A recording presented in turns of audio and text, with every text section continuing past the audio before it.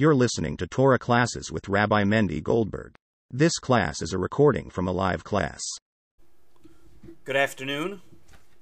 In today's class, we're talking and discussing the fifth Torah reading, or sixth Torah reading in the book of Deuteronomy, the Torah reading which is called Kiseitze, and tells us over 74 mitzvahs are mentioned in this week's Torah reading. It's one of the Torah readings that has the most mitzvahs in it, and many of those mitzvahs that are mentioned in this Torah reading are all about marriage, relationships, and and how we go about them. So what we're going to talk about today is going to discuss some of those mitzvahs, but even more so discussing the concept of marriage and relationships, of how it's expressed and looked at from the view of the Torah. This husband comes home one day and tells his wife, "By the way, I invited my friends over for dinner tonight." His wife tells him, "What are you, nuts? I'm so swamped and wiped out from work. I don't have patience to cook or do anything. The kids' toys are all over the place. I still have laundry for the past week. Why did you invite him?" The husband answers his wife and says, "This guy is thinking of getting married. I wanted to show him what married life looks like." What is the best tip that you would give your children when they're getting married? How would you describe and explain the challenges of a relationship, and how would anybody advise a couple embarking on the concept of a relationship, of marriage, when divorce rate is over 70%? How do we look at the different challenges that come our way when we have a relationship, and how do we go about it? Imagine if we would be able to write a code of relationships based on the stories and the values of the Torah. What would it look like? How does the Torah give us the guide, and what does the Torah tell us for a blissful relationship between husband and wife? We are going to look at this and look at the Torah's recipe for the greatest relationship based on the teachings of this week's Torah reading, and looking at it from an interesting debate on how one word, or even the vowels and the pronunciation of one word in this week's Torah reading. As we mentioned, this week's Torah reading is Parshas Kiseitze and tells us about 74 mitzvahs in this week's Torah reading. Over 20 of them have to do with relationships. Whether it's the first verse about the Jewish soldier going out to war and he sees a beautiful woman that he wants to take home, the laws pertaining a levirate marriage, the laws pertaining defaming another person, or laws of divorce and marriage, how are discussed for the first time in this week's Torah reading. And amongst the laws about marriage, it tells us about the obligation that a man has to a woman during the first year of marriage. And the Torah says as follows in the book of Deuteronomy, chapter 24, verse 5, "When a man will take a woman to himself, a new woman, he should not go out to war, not work with anything difficult, but he should be clean to his home for an entire year, and he should rejoice with his wife that he's taken." What the Torah is telling us is as follows: that a man who gets married the first year, he's not to go too far. He should dedicate his life towards the new marriage that he's now entered, and he should be constantly with his wife, his bride. The first thing and foremost, he doesn't go out to war to put his life in danger, but even more so, nothing is he obligated to do. What does that mean? He should not go away from his house, even for whatever reason it may be. The first thing that the Torah is telling us is that we find in last week's Torah already, we mentioned about the people who were not obligated to go to war. We're talking about a war which is a war to annex land of the land of Israel, a war that was not for a mitzvah. There were 3 people that did not have to go to war. Somebody who just purchased a new home, somebody who just purchased a vineyard, or a person who was doing any type of work for whatever reason, and he was afraid of going to war. These people were exempt, and the Kohen would announce it before going to war, say, "You are exempt from the draft, you don't have to go to war." But even these people, though they were exempt from the draft, they would have to work behind the scenes, meaning work at home, on the home turf, on the homeland, and making sure that there was food for the soldiers, making sure the streets were cleaned, and all that that was taken care of for the soldiers, but they were not in the actual front of the war. Over here, the Torah telling us that a person who got married, the groom, the husband, not only is he not obligated to go to the front, but he was not obligated to do even the extra work of cleaning the roads or making the food anything of what it may be in any way. His job was to stay home and be with his wife. Maimonides, as well as the other codifiers of Jewish law, the Chinuch, tell us that this is not only a mitzvah which was then, when the Jewish people had a draft to go to war against their enemies while they were living in the land of Israel.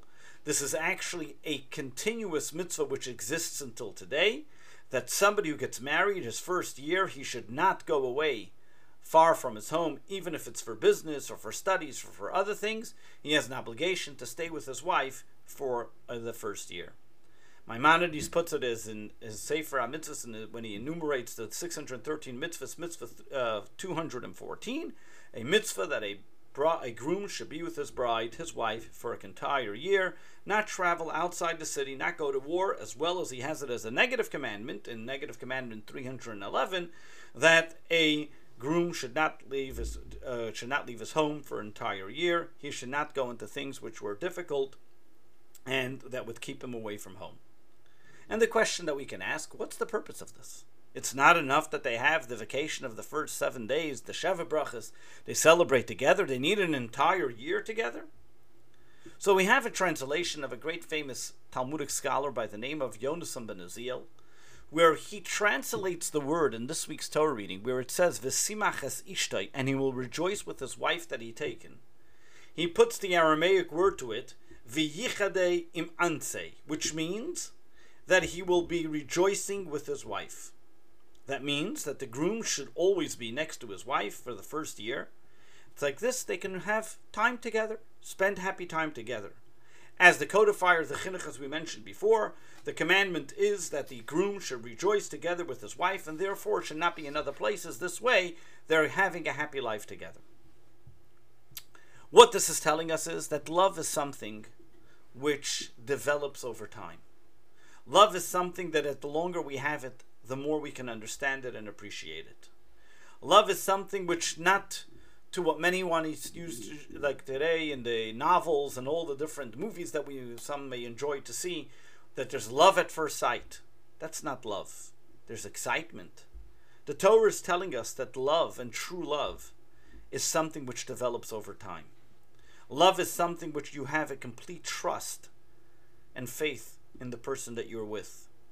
Love is something that, to the greatest extreme, is something which was able to come only because of getting to know the person, being with the person, and the more you get to know them, the more you get to love them.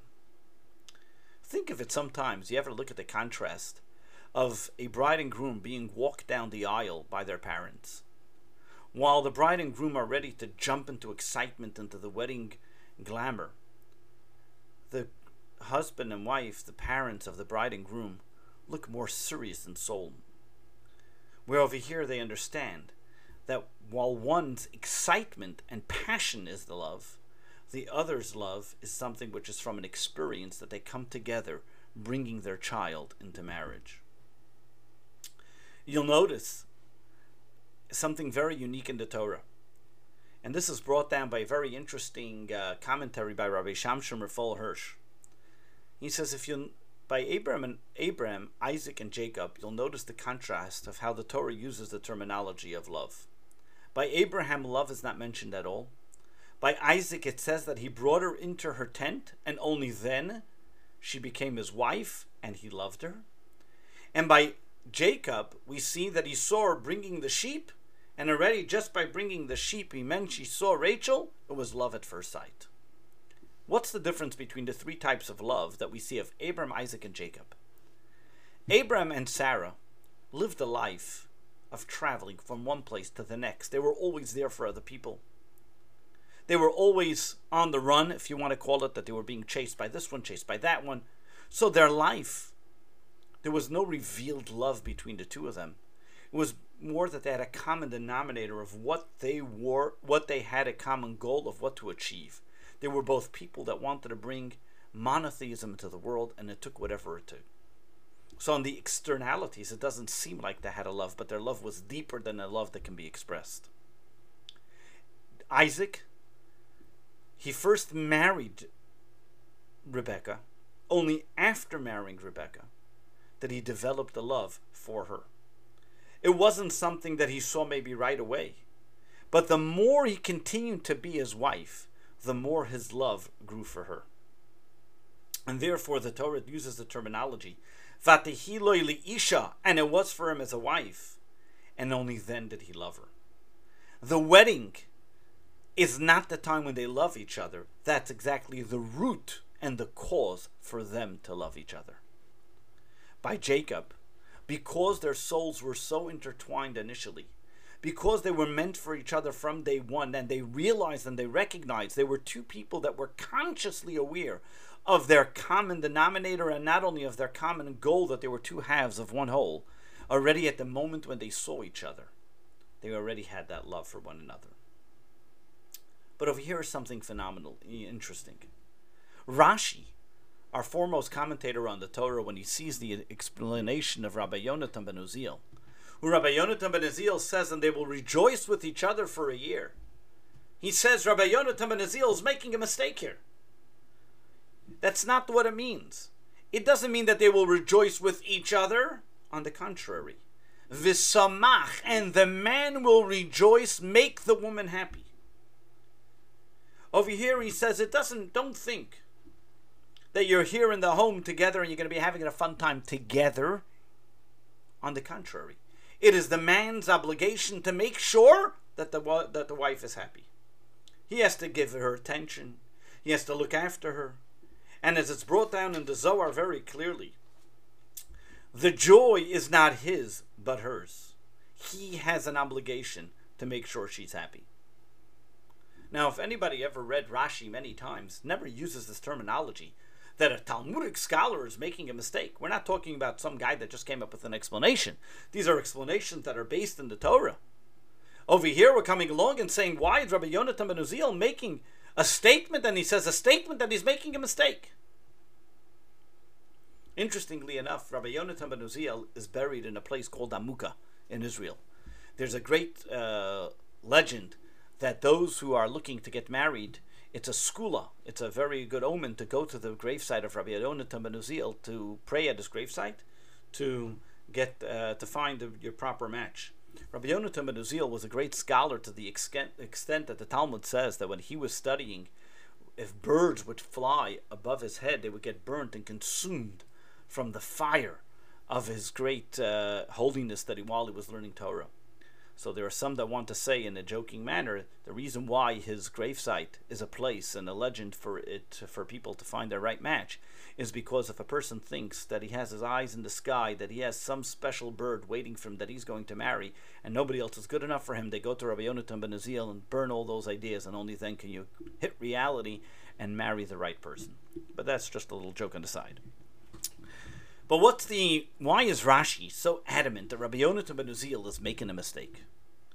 And over here we can see that Rashi over here is telling us something deeper. He says Rabbi Yonatan ben Uziel is not the one making a mistake. But we're talking about an individual that enters marriage thinking that marriage means that I am going to rejoice together. That's where the mistake comes from. If somebody thinks that marriage is something spontaneous and all of a sudden I'm going to get married and a secret button's going to happen and we're all of a sudden going to be rejoicing together, you're making a mistake, because what marriage is all about is giving value and worth and recognizing another person. Marriage means to see the other person, to give. It's not about getting, it's about what you're going to give in the relationship. Marriage is recognizing that the other person that you're with, you give them value, recognize them for who they are, and give them that opportunity to grow and to become the best person they are. What does it mean, love?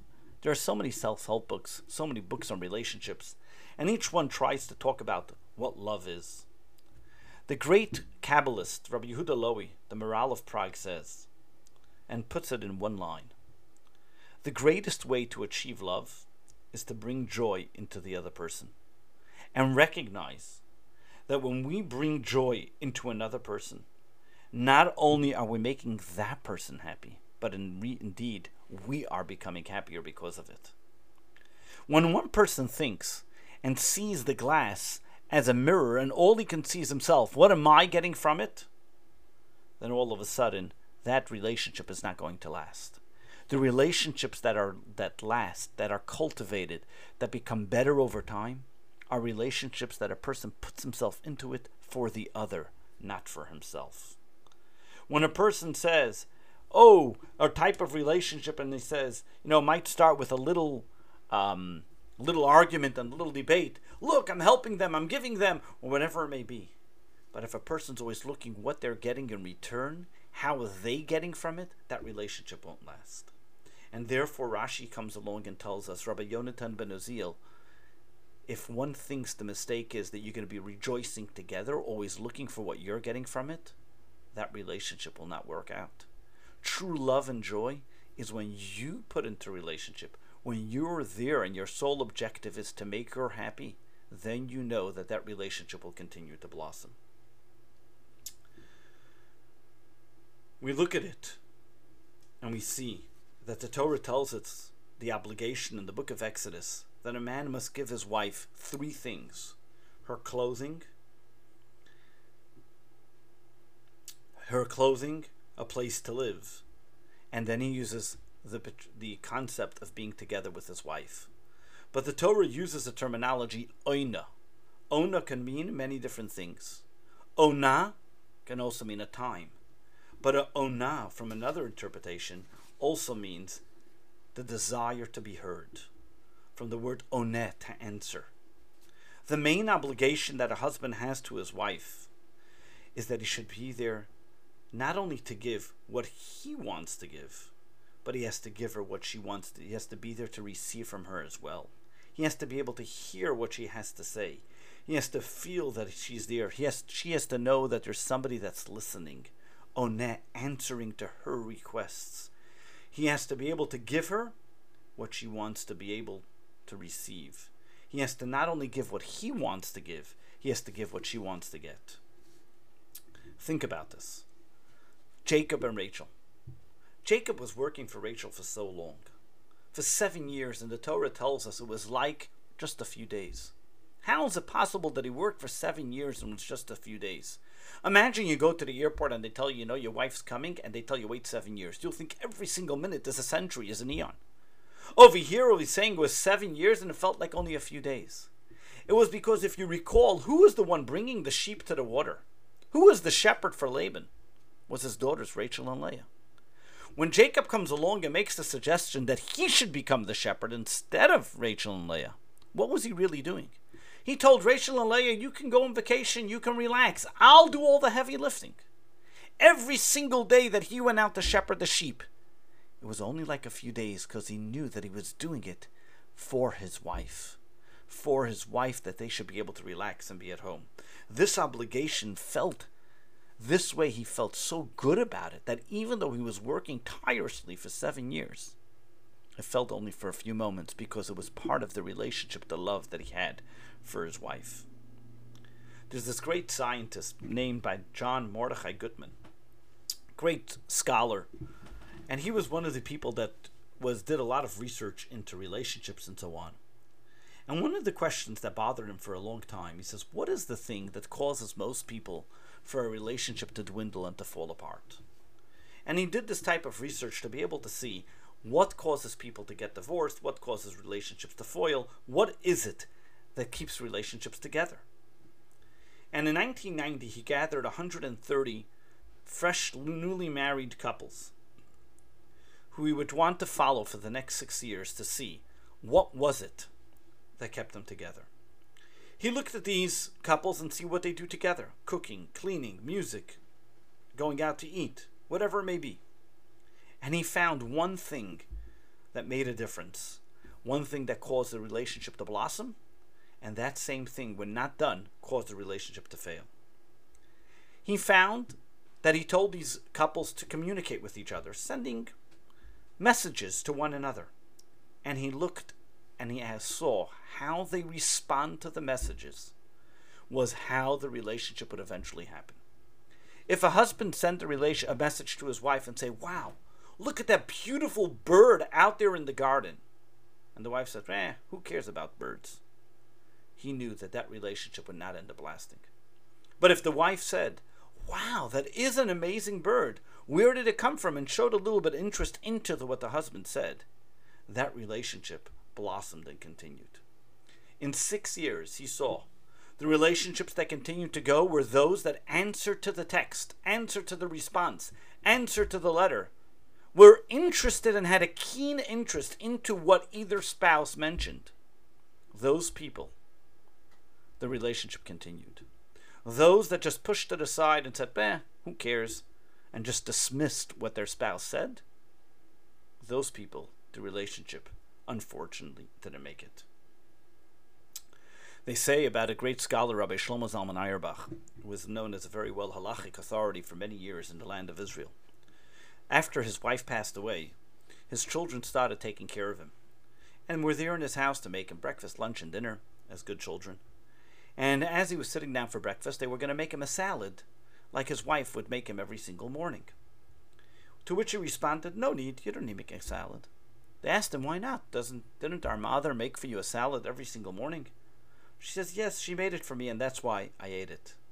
But I don't need the salad. I don't like the salad. I only ate it because she made it." Another very fascinating example of the same idea. The Rebbe, one of the housekeepers, once related to Rabbi Groner, as she was crying and mourning after the Rebbe's passing. She said, every single time when the Rebbe would come home to have tea with his wife, which was a commitment he kept to every single day, she said, the Rebbe could have had the hardest day of work, but the moment he walked into the house, all of a sudden, you can see the burden was lifted from him. As he saw his wife sitting by the table with the tea, those 20 minutes, nothing in the world mattered. She was able to remove any of the burdens and any of the tiredness and any of the difficulties he had that time, as they were just sitting together at that moment. She was mourning and crying after her passing and said, who would be there to be able to bring him into that peace of comfort, that place of serenity, something that his wife was only able to do. Being there for each other, whether they recognize it or not, but being there and being and recognizing and understanding what we need from each other, not only what we need, but what we can help the other for. Most importantly, on a mental, spiritual level, is the most important thing that one spouse can do for another. So let's go back now and understand King Solomon, probably the wisest of all men when it came to relationships, as he had, as we know, hundreds and hundreds of women of all shapes and colors. He had women, Jews and non-Jews, that converted from the living in the land of Israel that came from abroad. He was able to tell you that probably he was the best that understood relationships. But in the book of Proverbs, we find seemingly a dichotomy when he talks about relationships. On one hand, he says, Matzah isha matzah toiv, when you found a woman, you found good. And on the other hand, he says, I found nothing bitter in life more than a woman. So which one is it? Can you make up your mind, King Solomon? Is a woman the best thing in life? Or is a woman the worst thing in life, even better than death? And worse than death. Death is better than a woman. Which one was it? So what was King Solomon saying? How does it make sense to be on both sides? Either is a woman a good thing or is it not a good thing? Is marriage a good thing or not a good thing? But in fact, King Solomon was telling us the key ingredient of how a woman can be the best thing in your life and how marriage can end up being the worst thing in your life. King Solomon explains to us and tells us as follows. Read his words again in the book of Proverbs. If I found a woman in my house, I found good. Meaning, if I got married and I see that what I found in my house, it's not about me, it's about the woman that's in my house, that every single time that I walk into my home, I know it's not about me, it's about the person that's there, then I found the best thing in my life. It'll be absolute good and bliss. Because as long as you remember your obligation to her, and that's going to be your center point of your life, then you found good. All your life, you will see good. You will see happiness and joy. However, the second husband, where in the words of King Solomon, Moitza ani, if you walk into your home and the first thing you think of is yourself, your I, your capital I? You got married only to be able to fulfill your desires because what you wanted, that somebody else should take care of you and do your laundry and cook your dinners and everything else? I'm sorry, you got the wrong place. This is going to be a bitter ending. This is going to be worse than death. And therefore, as he talks about in the book of Maimonides tells us, our sages have taught us that we have to respect our wives even more than ourselves. Love her more than yourself. This is all about, Maimonides is telling us there are two parts of this. There's honor and there's love. A spouse needs to not only respect each other, not only give love to one another, not only respect, but he says respect before love. Because sometimes Maimonides is explaining to us the pyramid, the ladder of how a person is able to build a relationship. As a person is supposed to respect one another, and you'll then see that the respect brings and cultivates love. The word respect in Hebrew doesn't just mean kavod, but it also comes from the word koved, comes from heavy. Maimonides says the first and most important thing, it may seem a little difficult, but recognize that a home that's strong and fortified comes and is based on respect from one spouse to another. Over here, the Torah outlined to us the concept of relationships, what it really means to love one another. V'simach es ishtayim, when you will love your wife, and you will make her rejoice with your wife. It doesn't mean rejoice with your wife. As Rashi tells us, you have the obligation to make her happy, to rejoice that she is happy, and then you ultimately are happy as well. We conclude with the concept that we're in the month of Elul as well. In the month of Elul, as we know, is the abbreviation of Ani L'Dodi V'Dodi Li. I am for my beloved, and my beloved is for me. One may ask the question, at the end of the day, why should I work so hard for my spouse?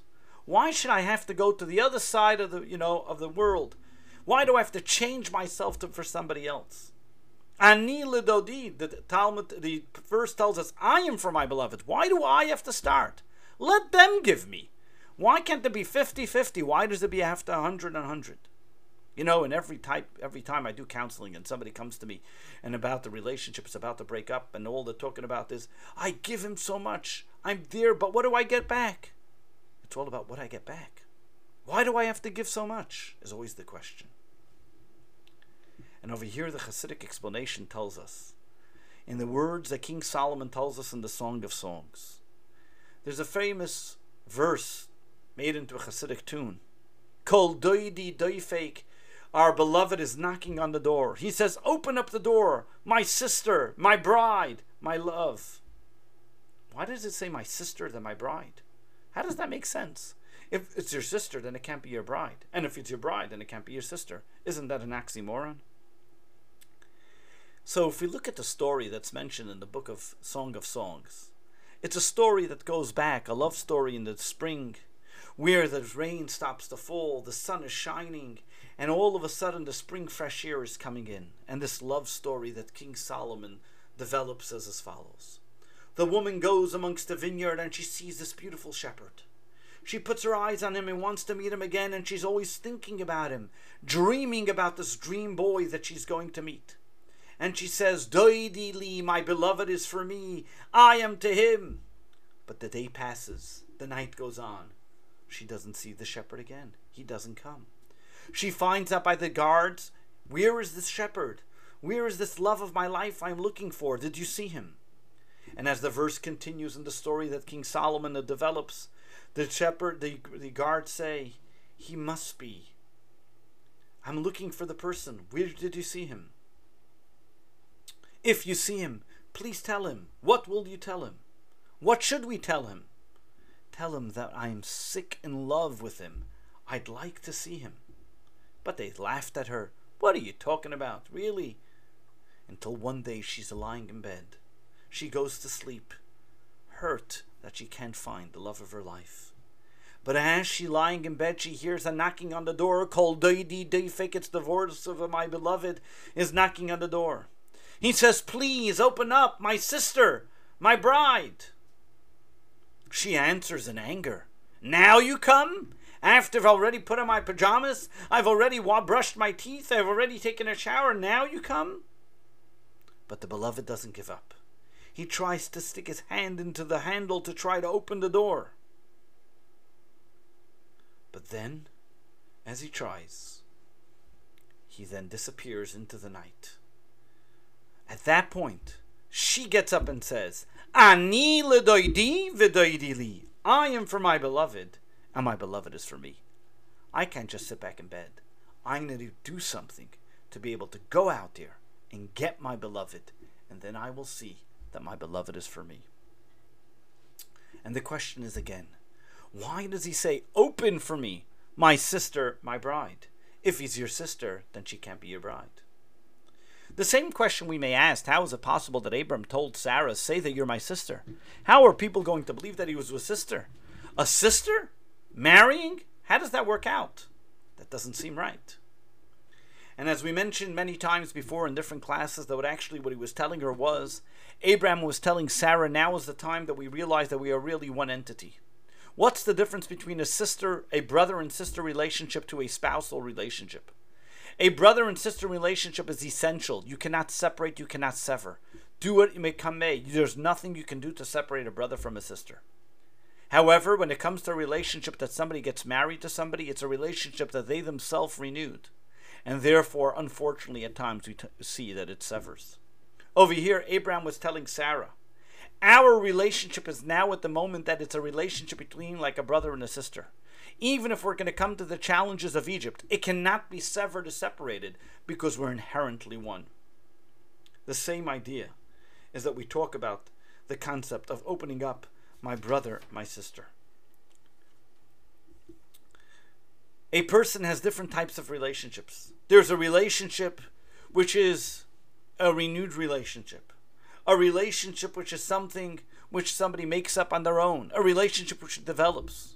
Such relationships, they work out sometimes and unfortunately not all times. But a relationship that a person realizes that this person is half of my soul.